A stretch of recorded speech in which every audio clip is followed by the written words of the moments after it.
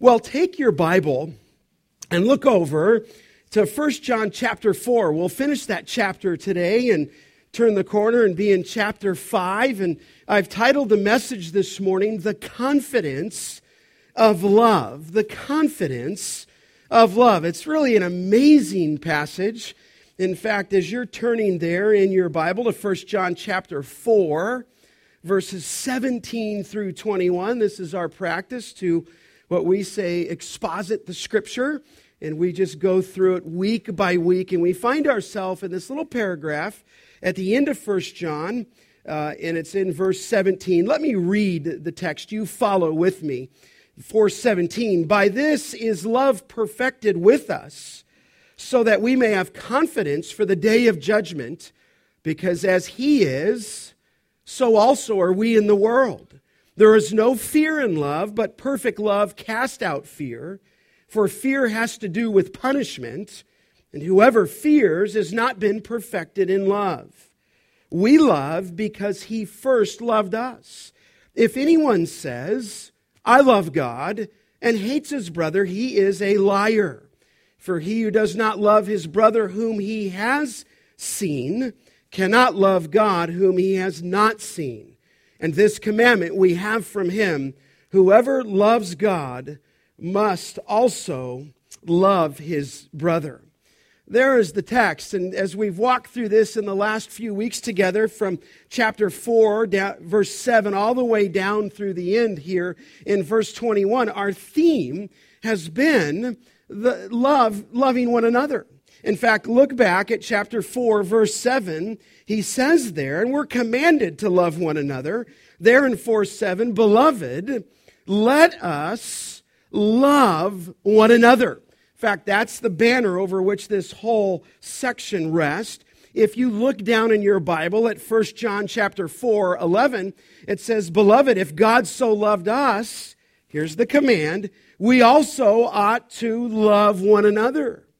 Verse 12 says that no one has ever seen God, and then a command, if we love one another. And then if you go all the way down to verse 21 that we just read, this is the commandment we have from Him, whoever loves God must also love his brother. I mean, we are commanded to love one another. And when you think about the Scriptures, we really have no excuse for not loving one another. There's a number of reasons for that throughout all of the Scripture. It says in Romans 5:5, it says, because the love of God has been poured out within our hearts through the Holy Spirit who was given to us. In fact, we do not even have to be humanly taught to love, because we ourselves, according to 1 Thessalonians 4:9, are taught by God to love one another. We are exhorted in the book of Colossians in 3:14 to put on love. In 1 Thessalonians 3:12, it tells us there to increase and abound in love for one another. It tells us in 2 Corinthians 8:8 to be sincere in love. Philippians 2:2 says that we are to be united in love. 1 Peter 4:8 says that we are to be fervent in love. And in Hebrews 10:24, it says that we are to stimulate one another to love. And so you have all these exhortations bound up in the Scripture where we are called to love one another. Now, what John is doing in this text is explaining to us why believers do love each other sacrificially. He's exhorting us to love each other, but he's explaining why we actually do love one another. And what he does in the text is give us these 5 definitive reasons why believers do love one another, okay? And we've seen the first 3. We said believers do love one another. Number 1, because God's nature is love. God's nature is love. And we begin there at verse 7. He says, beloved, let us love one another, for love is from God. The reason that we do love one another is because God is love. And by being united to Him and bound together with Him and in relationship with Him, we actually do love one another. But we do love because of God's nature of love. But secondly, we love because of God's gift of love. Not only is love bound up in the being of God, but in verses 10 and 11, God gave the greatest gift of love in his Son. And we noted there that his Son came, he was made manifest, as it says there in verse 9, at his incarnation. And then it says that he sent his only Son into the world so that we might live through him, speaking of his death and of the atonement. And so we can love. Why? Because God gave us his Son. He came to earth, and not only was he made manifest, but he died in our place. And because of that gift, look at verse 11. It says, "Beloved, if God so loved us, we also ought to love one another." And so he's putting his argument together. You, at Grace Church of the Valley, if you're a believer in Christ, are commanded to love one another. You say, well, how can I do that? Well, here's the reason why. Because of God's nature of love. Secondly, because of God's gift of love. And then thirdly, the third reason why we can love one another is because of God's indwelling Spirit that abides in us. In fact, look at the text, just to touch on it. Verse 13, "By this we know that we abide in him, and he in us, because he's given us his Spirit." And it says, "And we have seen and testify that the Father has sent his Son to be the Savior of the world." Verse 15, "Whoever confesses that Jesus is the Son of God, God abides in him, and he in God. And we have come to know and to believe the love God has for us. God is love, and whoever abides in love abides in God, and God abides in him." And so we can love one another. Again, the reason why is because God's indwelling Spirit abides in you.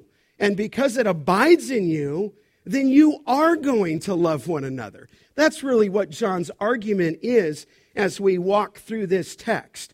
And so God and his Holy Spirit indwell and abide in you. And because of that, and I pick up the text where we left off last week, is we can love one another because of the confidence of perfected love. Because of the confidence of perfected love. Here is the fourth reason. Let's pick up the text. Very interesting passage of Scripture. Let's look to the text. Look at verse 17 in your Bible.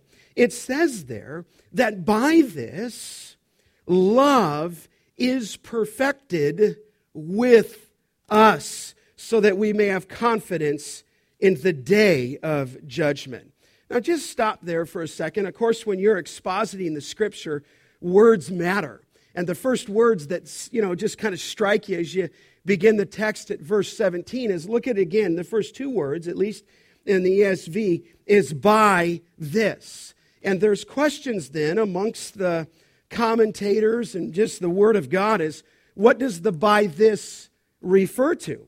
And you could have a couple of different ways that you refer to the by this. You could say the "by this," it looks backwards, if you will, that our love, verse 17, is perfected with us. Why? Looking back, because we abide with God. Some choose to look at verse 17 and say the "by this" looks forward. So by this, verse 17, love is perfected with us so that we have confidence for the day of judgment. And so they're saying that it's an indicator of God's perfect love is that we have confidence. I really believe what John is doing here is he's looking back just to the previous section. He's looking back to what he just said to us in verse 16. Just go back there for a moment. We have come to know, verse 16, and to believe the love that God has for us.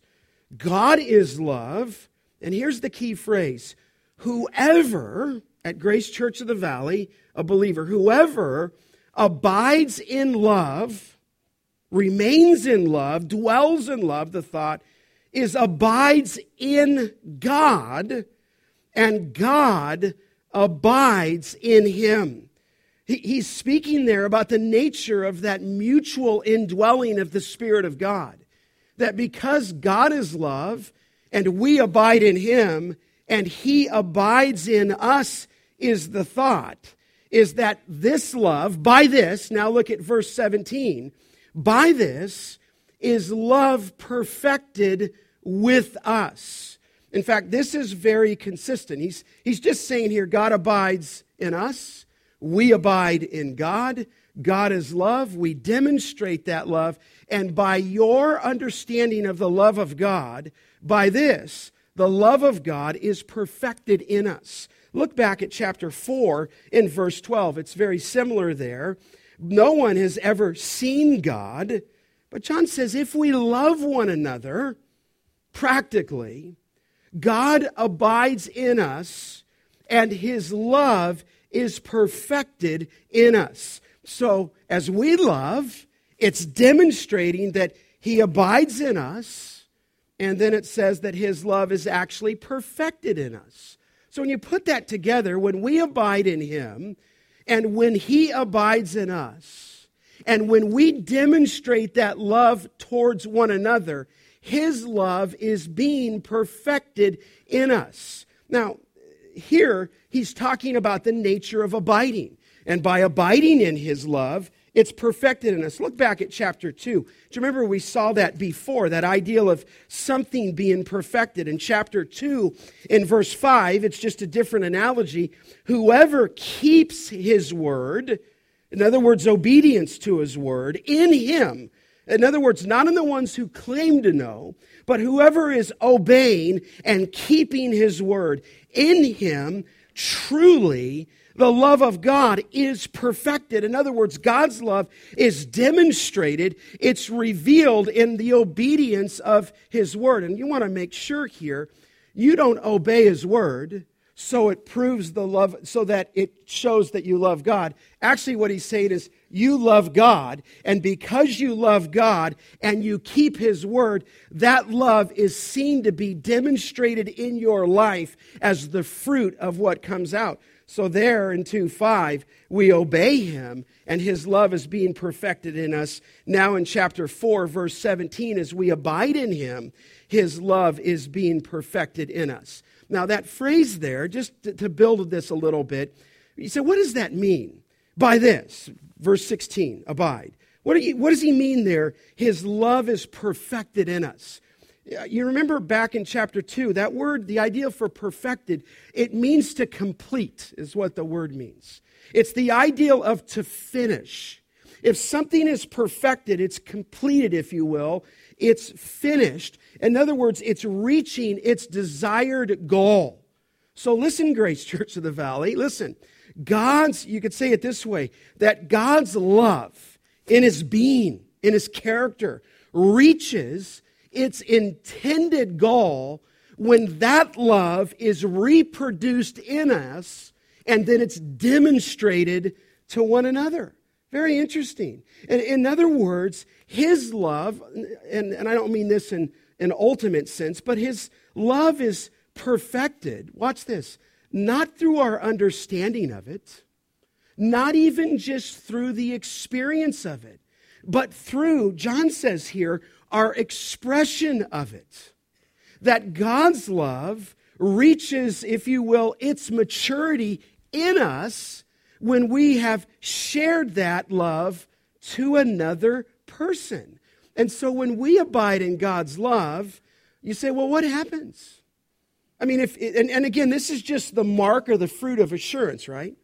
You say, well, what will happen when you abide in God's love? His love abides in you. That love that abides in you is demonstrated to someone else. Look at the text. Here's what happens. By this, the love of God is perfected with us so that we may have, I love this phrase, confidence. It says, for the day of judgment. When that love is perfected, his love in you to others, you will have confidence in the day of judgment. The Greek word there for confidence is parousia, and it just means boldness. It's the ideal of confidence in the day, the future day of judgment. It's an incredible statement. In other words, when you proactively love one another, okay, and you demonstrate that love, and his love abides in you, John is saying that it will give you not fear, not intrepidation, if you will, not a lack of assurance in the day of judgment. When you follow this, it will give you confidence in the day of judgment. Now, this is not new to 1 John. Look back, remember in chapter 2, this idea of confidence. Look back there for a moment. He wants to give us confidence and assurance of that future day. And here's a great text in 1 John 2:28. He says, "And now, little children, abide in him." You say, well, why, John? Here's why. So that when he appears, second coming, we may have confidence and not shrink from him in shame at his coming. In other words, when we abide in him and when he comes, we want to have confidence. Like I would just say, it is not the Word of God's design that any of you, right now, if I said if he returned, if that accident had turned another way for my daughter this morning, are you at peace right now? Are you at confidence in your heart? Another way to say it is, do you have assurance of your salvation? See, what John is saying is this: as you understand the love of God and it abides in you, and you abide in him, and as you love one another, far from fearing that day in the future, far from wondering if you can have the assurance of your salvation, no, the scripture would say you should be here facing that future day with confidence. Now, again, I don't want to lose the thought here. He's talking about a reason that you can love one another. This is a reason. As you abide in him, he abides in you. That day should not make you afraid. That you should never respond. I'm thinking of so many Catholic friends, and I mean this sincerely, who just have told me, well, you could never know if you have confidence. I mean, that's what they've told me, hundreds of them. Well, Scott, how could you know? You stand before God, and he puts all your works, in essence, on a scale. And if you've done more good, then you weigh good, and that's when you'll get in, but you'll never know that. Listen, that's not what the Scripture says. The Scripture, as you think of the second coming, should not instill fear in your heart. It should, if you're abiding in him, instill confidence so that when you think of his coming, you see that phrase in 2:28, you're not shrinking away, okay? Now, I mean, that's if you're a believer. But I'm trying to think of my own heart and my own life, because that was not me, and I've probably shared this before. I mean, before I became a Christian, I didn't have confidence. Now, I suppose somebody could have a false confidence. John's been going through, if you say this but live this, you could have a false confidence. But when I was a young teenager, I never had confidence. In fact, if you talk to me about my death, I had no confidence. In fact, I totally shrunk away. I think I've told you before, I'd get to street corners and I couldn't cross the corner with the lights because I was so afraid. I was dribbling my basketball. Now John's just saying, listen, if you say, well, Scott, how come you didn't have confidence? I wasn't a believer. I genuinely was in church. I was listening to John MacArthur every week, and I was like a salmon just dead going downstream. Or maybe he's going upstream to get caught. I don't know. But I had no life in me. And so when this thing says confidence here, man, I was 228. I was shrinking away. But John says here, listen, when you're abiding in Christ and when you're abiding in his love, and by this, when your love is being perfected, coming to its intended goal, that you love one another, the result is then going to be that you're going to have confidence in the day of judgment. In fact, look over to chapter 3. That word parousia is used there in 3:21. You remember that? He's talking about our prayer life. In 3:21, beloved, if our heart does not condemn us, we have confidence before God. And whatever we ask, we receive from him because we keep his commandments. And so here is this confidence. Now, as you look back, now go to chapter 4 again. By the ideal of verse 16, is love, God's love, our love for him, his love for us, our love for another, is perfected with us so that we may have confidence in the day of judgment. Listen, this confidence is the relationship we already share with Christ, right? Who is our judge in the future day. And rather than fear, there ought to be boldness in the coming day. In fact, it'd be an interesting question to ask those who believe you can lose your salvation, what does John mean here? And I just say he means what he means. The Word of God, the Scripture is the Scripture. It means this: when you're abiding in him, you can have confidence in that future day. Now look at the text again. He says, for confidence, he mentions this idea of the day of judgment. It's the only time he mentions it right here as well as in the Gospel of John. And we must ask, what is that referring to? When he speaks of confidence here, he puts it for the day of judgment. What is the day of judgment? Well, certainly we know this. He's not referring to the final judgment that we stand before God. I mean, remember, John 5:24 assures us, Jesus said, whoever hears my word and believes in him, it says, who sent me, has eternal life, period. Whoever, say it again, hears my word. I mean, you could get saved right now. Whoever hears my word and believes in him who sent me has eternal life. Jesus said that he does not come into judgment, but he's passed from death into what? Life. We will not stand, if you're a believer, before the final judgment. But there's others who see this passage here in 4:17. It's an interesting thought as the Bema Seat judgment. You know, when I say the Bema Seat judgment, you know that that's not the judgment that we've passed that judgment into life, as I said. But the Bema Seat judgment is the judgment for believers. 2 Corinthians 5:10 will all appear before, the judgment seat of God to give an account for our life. We know that there's an account to be given. And so they say here, we'll have confidence, if you will, before the judgment seat of Christ. And of course, we're at that judgment, make it sure we're clear there, not for your salvation, that's already been given to you, but some would say for evaluation of their lives for rewards. Now, I personally don't think John here is addressing the judgment seat of Christ. In fact, to be honest with you, there will be many aspects of our life that will be tested, will there not? I mean, you and I will give an account before the Lord Jesus Christ. You will give an account for your stewardship. I will give an account before God for your souls.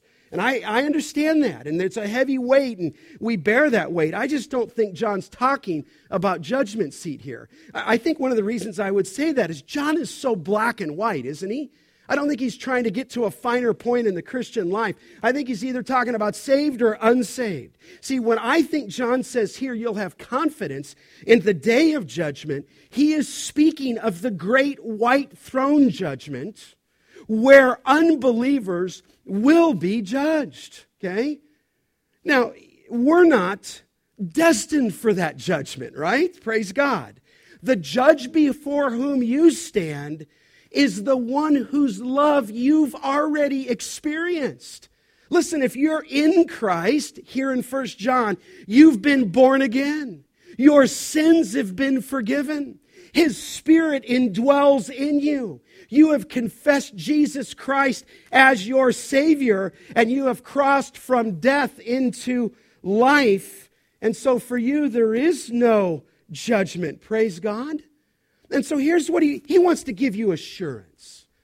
You say, what way? Listen, he wants to just tell you that when you abide in him and he abides in you, and because of his nature as love and the gift of his Son, you can love one another. And so, listen, we have passed from death to life. I'm thinking of Romans 5:2. Through him, through Christ, we have obtained our access, it says, by faith into this grace by which we, it says, stand.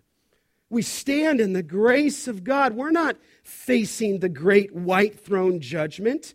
In fact, we look forward to standing before God, listen, without fear. You say, well, how can you do that? Well, I'm glad you asked. It's in the text. Look, okay? Here's how you can do that.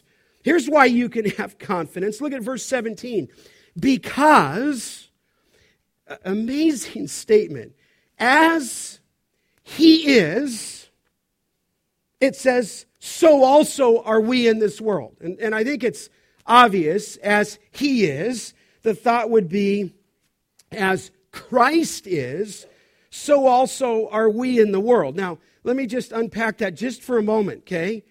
As he is, and you have to understand, it is not as he was, okay? He's not talking about the life of Christ on earth. It's in the present tense. As he is, in other words, as he is when John wrote, as Christ is now as I speak, okay? So he's not talking about the Lord Jesus while he lived on earth. He's talking about the present tense, and he's talking about his unchanging nature even now. And what this amazing statement means is, if you can believe it, is that the Father treats believers the same way as he does his Son, Jesus Christ, right now. In other words, Jesus Christ is perfectly righteous. And we know from the Scripture that God clothes the believers with the righteousness of Jesus Christ. Then he also puts into your account the Son's perfect love. And then he also puts into your account the Son's perfect obedience. And so maybe you would say, as he lived, he is now, but he is now, and as he is, so you are in the world. Now, obviously, we've not attained to what Jesus Christ is, but look over at 1 John chapter 3. Do you remember this? In chapter 3, verse 2, beloved, we are God's children now, and what we will be has not yet appeared, but we know that when he appears, we shall be like him, because we shall see him, I love that phrase, as he is. In other words, he treats you, does the Father, the same way that he treats his Son. And as the way he treats his Son is, as you are in this world, you are protected by the power of God for a faith to be revealed. And so look at the text now. As a result of this perfect love, does this make sense now in verse 18? It says in verse 18, there is no fear in love. It says there, but perfect love casts out fear. What John is saying there is that the love of God brings confidence, and it banishes all fear of judgment when you're abiding in Christ. In other words, the text says that fear and love cannot coexist. Perfect love, final love, mature love drives out all fear. So that's an interesting case when you think about people who build the doctrine that no one can really know if they're saved. Actually, it's the exact opposite of the truth. Perfect love casts out all fear. And so the understanding of God's love in our life casts out the fear of condemnation, of that final judgment. In fact, here's the text. Look over at Romans just for a second. Would you look there? Certainly you've seen these texts with your eyes. Here's why we have confidence, and here's why perfect love casts out fear. And if you're a believer and you're standing in Christ and abiding in Christ, look at Romans 5:9. Since therefore, Romans 5:9, we have now been justified, past tense, by his blood, much more shall we be saved by him from the what? The wrath of God. Now, it's interesting there You're justified by his blood, looking back to that work of the Lord Jesus Christ on the cross. And certainly you've expressed faith in him when you heard that word. And when you were declared righteous, you were in fact justified by his blood. But look how he notes that in Romans 5:9. Much more shall we be saved by him from the wrath of God. Isn't that interesting? We're going to be saved, but to be saved is put in the future tense. And I think we obviously get that, folks. This is not the end of the story right here, is it? We are not only saved in the past tense, we are being saved in the present tense through sanctification. And one day we will be what? Glorified. But if you're in Christ, you don't have to worry about your future. You will be marvelously, wondrously transformed, given a new body. And so you're going to be saved from the wrath of God. And so you could have confidence. Look over to the right a little bit in 1 Thessalonians. These are just precious scriptures that give us this confidence. Look at 1 Thessalonians chapter 1, and I love that whole chapter describing the marks of this healthy church who imitated Christ, who loved Christ. But then this thought, here's the mark of a healthy church in 1 Thessalonians 1:10, that they were waiting, or to wait, and the ideal is to anxiously wait, for his Son from heaven, obviously the second coming, whom he, God, raised from the dead, Jesus, who delivers us from the what? From the wrath to come. Listen, if you're in Christ, he will deliver you from that wrath to come because you are abiding in him. So John just says to us, listen, we can have confidence that his love is being perfected in us. And he says as a result of that, there is no fear, if you will. Perfect love cast out fear. Look over at 1 Thessalonians chapter 5, and in verse 9, here's the confidence that you can have. For God has not destined us for wrath, but to obtain salvation through our Lord Jesus Christ. You say, well, I've already obtained it. Yes, you have attained it, if you will, that you are justified. You are also in the process of being sanctified, as I mentioned, and one day you will be glorified. But this is not the last stop, is it? We await that day where we'll get a new body and we'll be fully like the Lord Jesus Christ. So in no way are we destined for the wrath of God. So here's the teaching as you come back to 1 John. Whenever fear arises, perfect love casts out fear. Now I want to be clear here. It is not saying that fear is banished forever from our experience, nor that believers' love has always been perfect so that it entirely banishes fear, but that every believer, as his love increases, fear diminishes. Fear is cast away.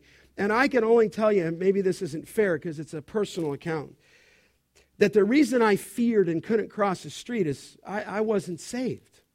Period. Now you say, well, Scott, I'm saved, but I do struggle with this. I understand that. But I would tell you this, that when I got down on my knees and when I confessed Jesus Christ as my Lord and Savior at 14, I never had that fear anymore.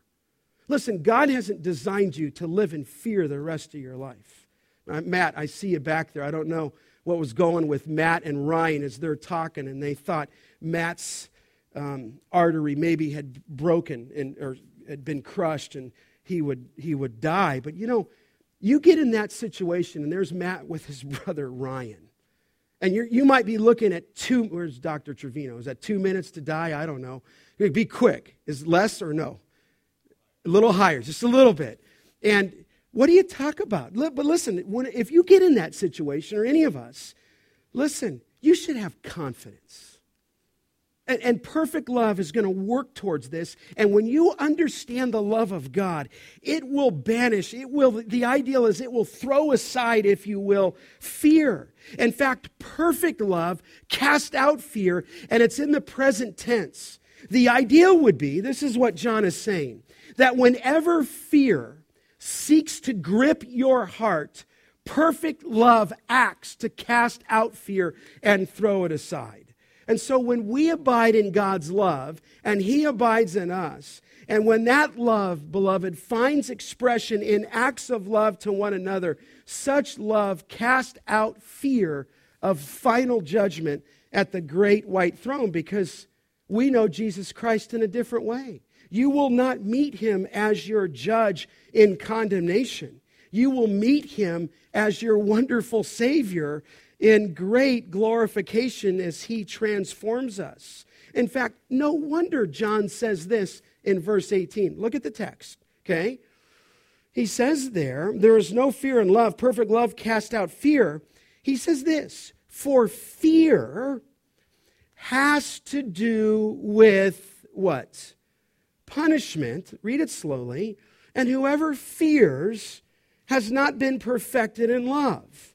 John says here, love of God and others cast out fear, because fear involves, here's his word, punishment.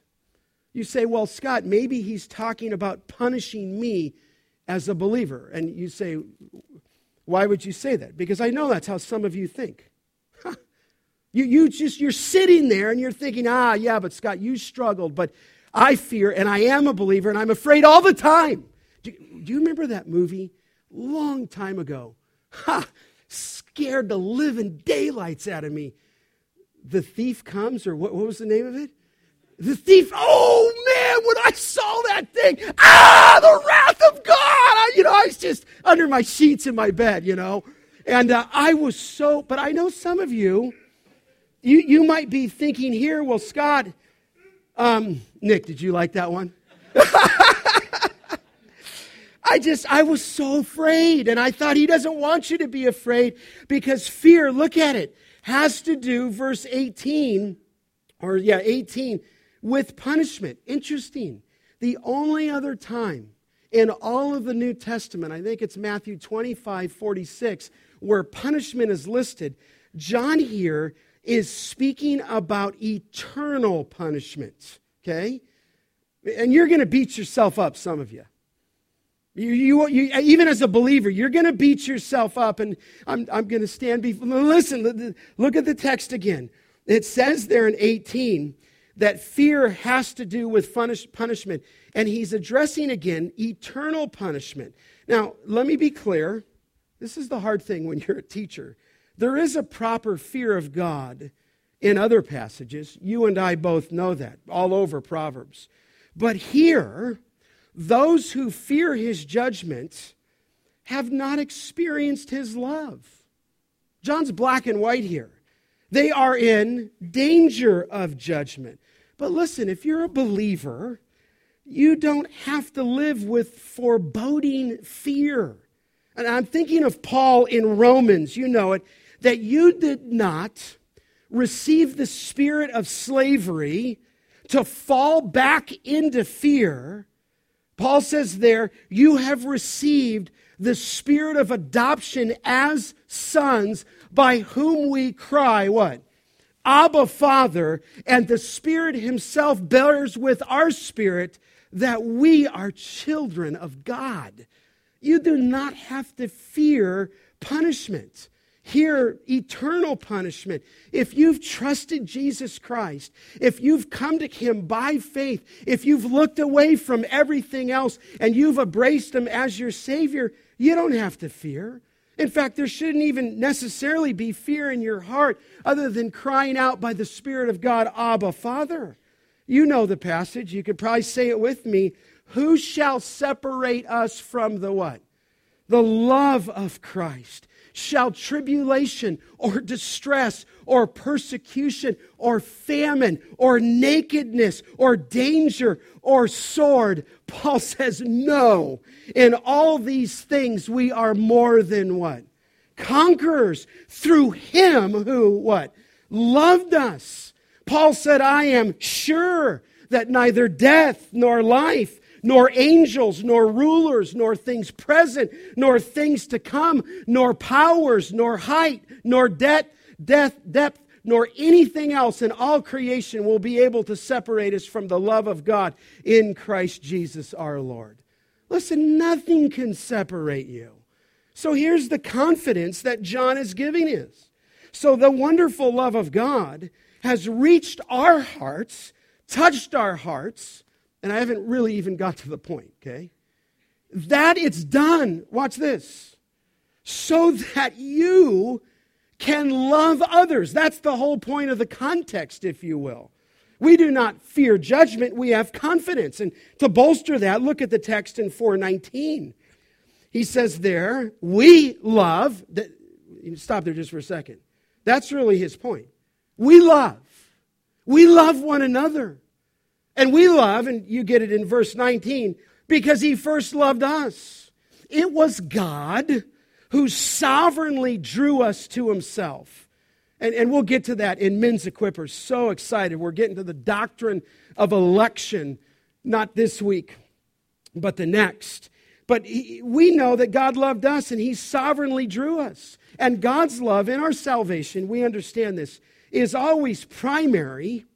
And our response is always what? A response to his love. In fact, look back at 1 John 4:10. It says there, "In this is love." It doesn't begin with us. Not that we loved God, but that he loved us and sent his Son to be the propitiation for our sins. That's the thought. In other words, God loved us. God took the initiative to love you when you were dead in your trespasses and sins. I think we're well aware of Romans 5:8, that God shows his love for us in that we were, while yet sinners, Christ, what did he do? He died for us. That's the whole point here. Ephesians 1:4 says that even as he chose us in him before the foundation of the world, that we should be holy and blameless before him. And then it says at the end of 1:4, in love, he what? He predestined us. I think we grasp that he, before the world began, loved us. Listen, he loved you before you existed. Christ died as the substitute in your place. He paid for all your sins.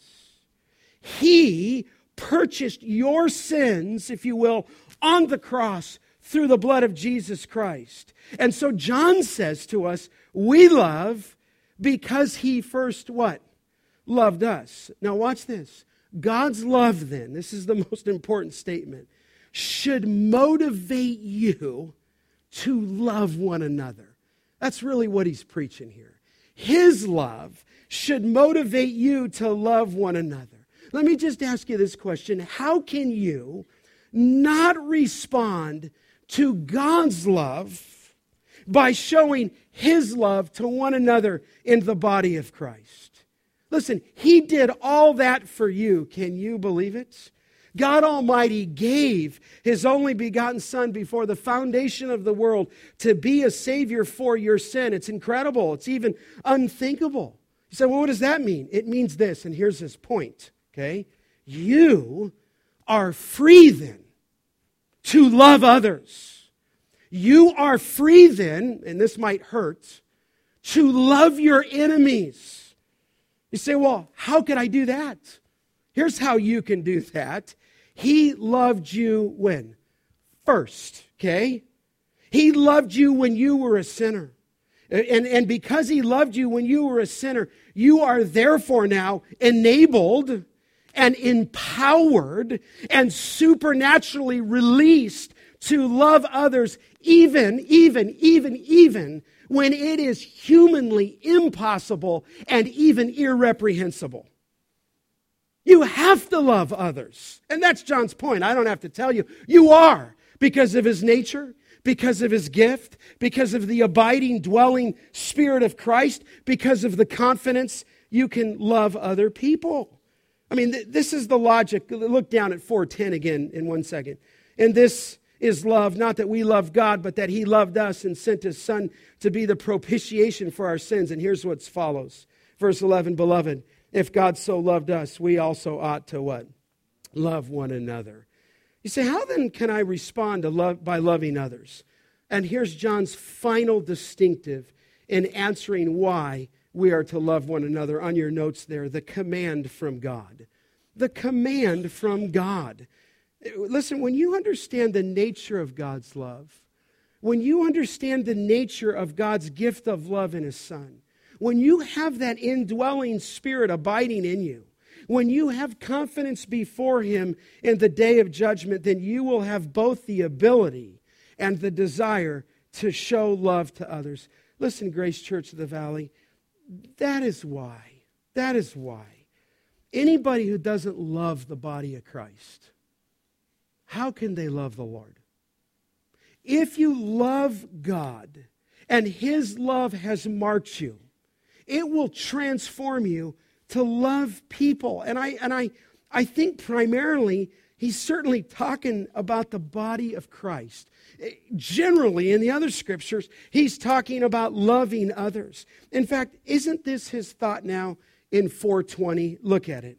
If anyone says, remember, talk is cheap. If they say, I love God, and hates his brother, he is a what? Liar. For he who does not love his brother who he has seen cannot love God whom he has not seen. Listen, I don't have to go into all the other places. It's a lie to claim to know God and be in fellowship with God and walk in disobedience, chapter 1:6. It's a lie to claim to be in fellowship with the Father, all the while you deny the Son, chapter 2:23. And here, it is a lie to claim to love God, all the while hating another. And, so I just got to ask you, I hope that's not your heart anywhere. Not only with people in this church, your family, okay?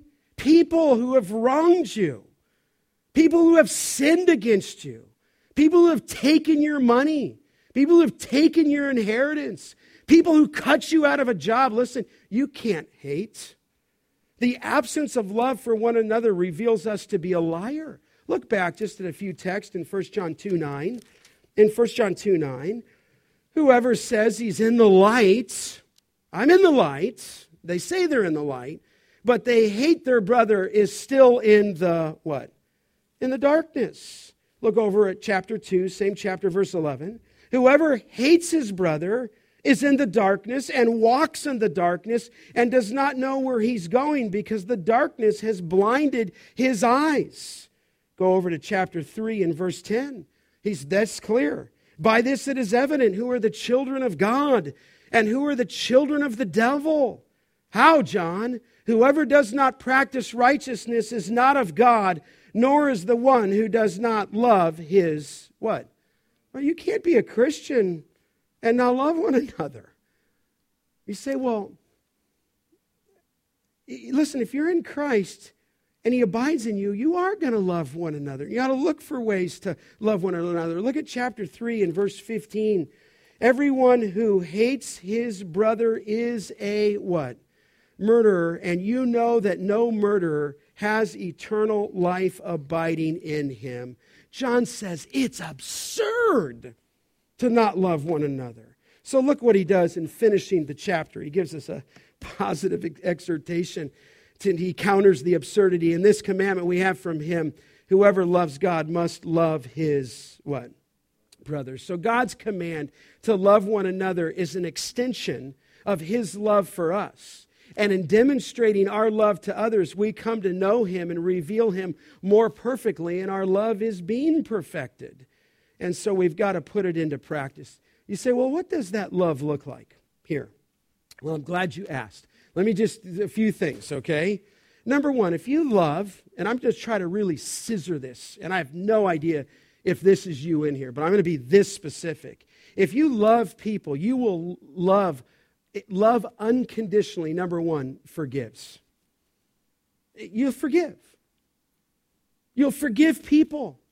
You'll forgive your family. You'll forgive a boss. And I said it right, unconditionally forgive.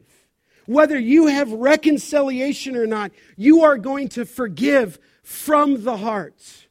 Peter said to the Lord, Lord, how often Will my brother sin against me and I forgive him as many as what?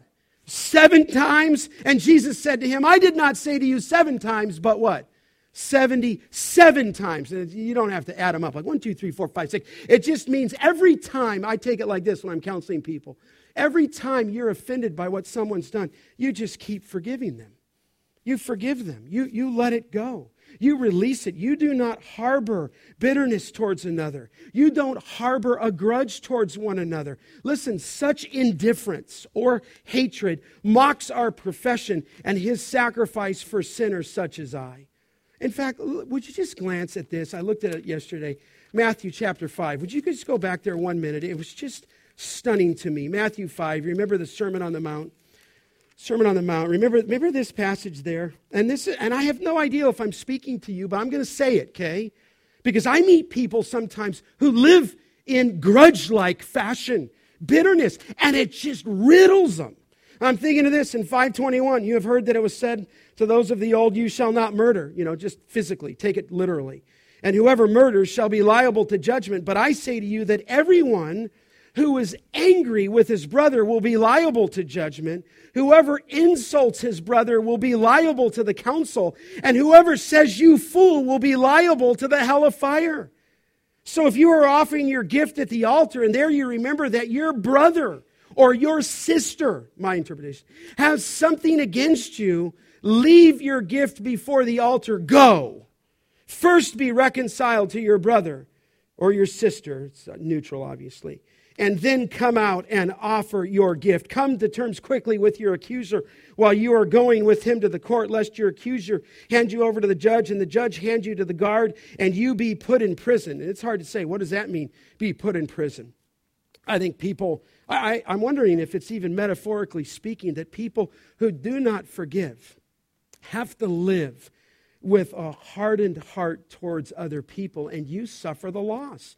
The last verse, Jesus said, I say to you, you will never get out until you have paid the last penny. So listen, you've got to unconditionally love. I just say this secondly, you've got to bear one another's burdens. Bear one another's burdens. Go back just to 1 John. Maybe I'm just thinking this, to love one another. Verse 17, if anyone has the world's goods and sees his brother in need, yet closes his heart against him, how does God's love, what? Abide in him. Listen, beloved, I could just say it this way. Love the Lord your God with all your heart, soul, mind, and strength, and love your neighbor, what? As yourself. It says on these 2 commands depend all the law and all the what? Prophets. Listen. If we just take it, and I don't mean to be closing it in here, because I just wonder how we love those on the outside. What is our passion for adoption? What is our passion for orphans? What is our passion for the people that we listen, if you love God, you'll have a love for the people you walk with and minister to. That's in there. But can you imagine if we loved one another in this place? And the love of God would just begin to grow and spread. And they would say, man, those people love each other. That's my prayer for our church. I mean, I see that put into place in so many contexts, in so many ways. You excel still more. But listen, you could boil the whole Christian life down to this. Love God vertically and love your neighbor horizontally. And if you love them vertically and love people this way, then you'll fulfill all the law and all the prophets. Listen, you will cherish your neighbors with the same love that you bear towards yourself. And you're dealing with one another, you will never show selfishness to them. You will never show irritability to them. You will never show indifference to them. With your neighbor, you will take a genuine interest in their welfare. You will seek to promote their interest. You will seek to promote their honor. You will seek to promote their well-being. You will never regard them with a feeling of prideful superiority, nor do you ever talk about their failings. You will never resent any wrongdoings that they do, but instead you will always be ready to forgive 70 times 7. That would be right. That's an unlimited number. Man, I tell you, I've seen Christian workers. Wow. You think I've seen bitterness with people in counseling? look no further than missionaries at times who just can't get along with people on the field. Scary. Scary sometimes. And without any, listen, you'll be ready to forgive. You'll always treat your neighbor as you would have them treat you. And then you'll do this. And I'm thinking, maybe the Spirit of God is laying somebody on your heart. And you don't have closure with them. Get up. Don't come to the altar. Go make it right. Because here's what Paul says. Love is always patient. It's always what? Kind. It's never envious. It's never boastful. It's never proud or rude or self-seeking. You are not, 1 Corinthians 13, easily angered. You keep no record of wrong, even in your mind, of wrongdoings done to you. That's the gospel. So listen, here's 5 definitive reasons why we're going to love one another. It's God's nature. It's God's gift of His Son, His indwelling Spirit, our confidence of perfected love, and the command that comes to us from God. But listen, let's put these things into practice. Amen? Can you imagine what can happen to our church? Can you imagine what the Lord might do in this place? Listen, there was a birthday party yesterday for a little boy in our church. And, I went, for his birthday because my hope and prayer is I want to see that young boy become a man. And I want to see that young boy become a leader in our church. And he's one now. And I want us to fight with every means possible in the right way that we can lay the right tracks down relationally so that boy has a place to be here, right? That boy would become a man, and that boy maybe would become a leader among us. But I'll tell you, what's going to make the difference going forward isn't going to be the building. I'll downplay it. What's going to make the difference for us going forward is our mutual love for one another. Amen? And as we walk in humility with one another, and when the onlooking world sees the love, they're going to say, man, what's going on in there? And listen, I'm excited about the building, but we're not hanging everything on it, are we? We want to do that for the glory of God, do we not?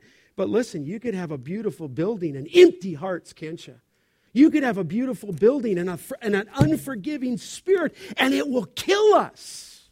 And so listen, if you have any relationships, and I have nobody in my mind, that you need to fix, then go talk to them today. Love them today. Take the first step. Go. Get off the altar and go. Make it right, because I so want us to love one another. Don't you want us to live this commandment out? And I want to see it for generations to come. Amen? Amen.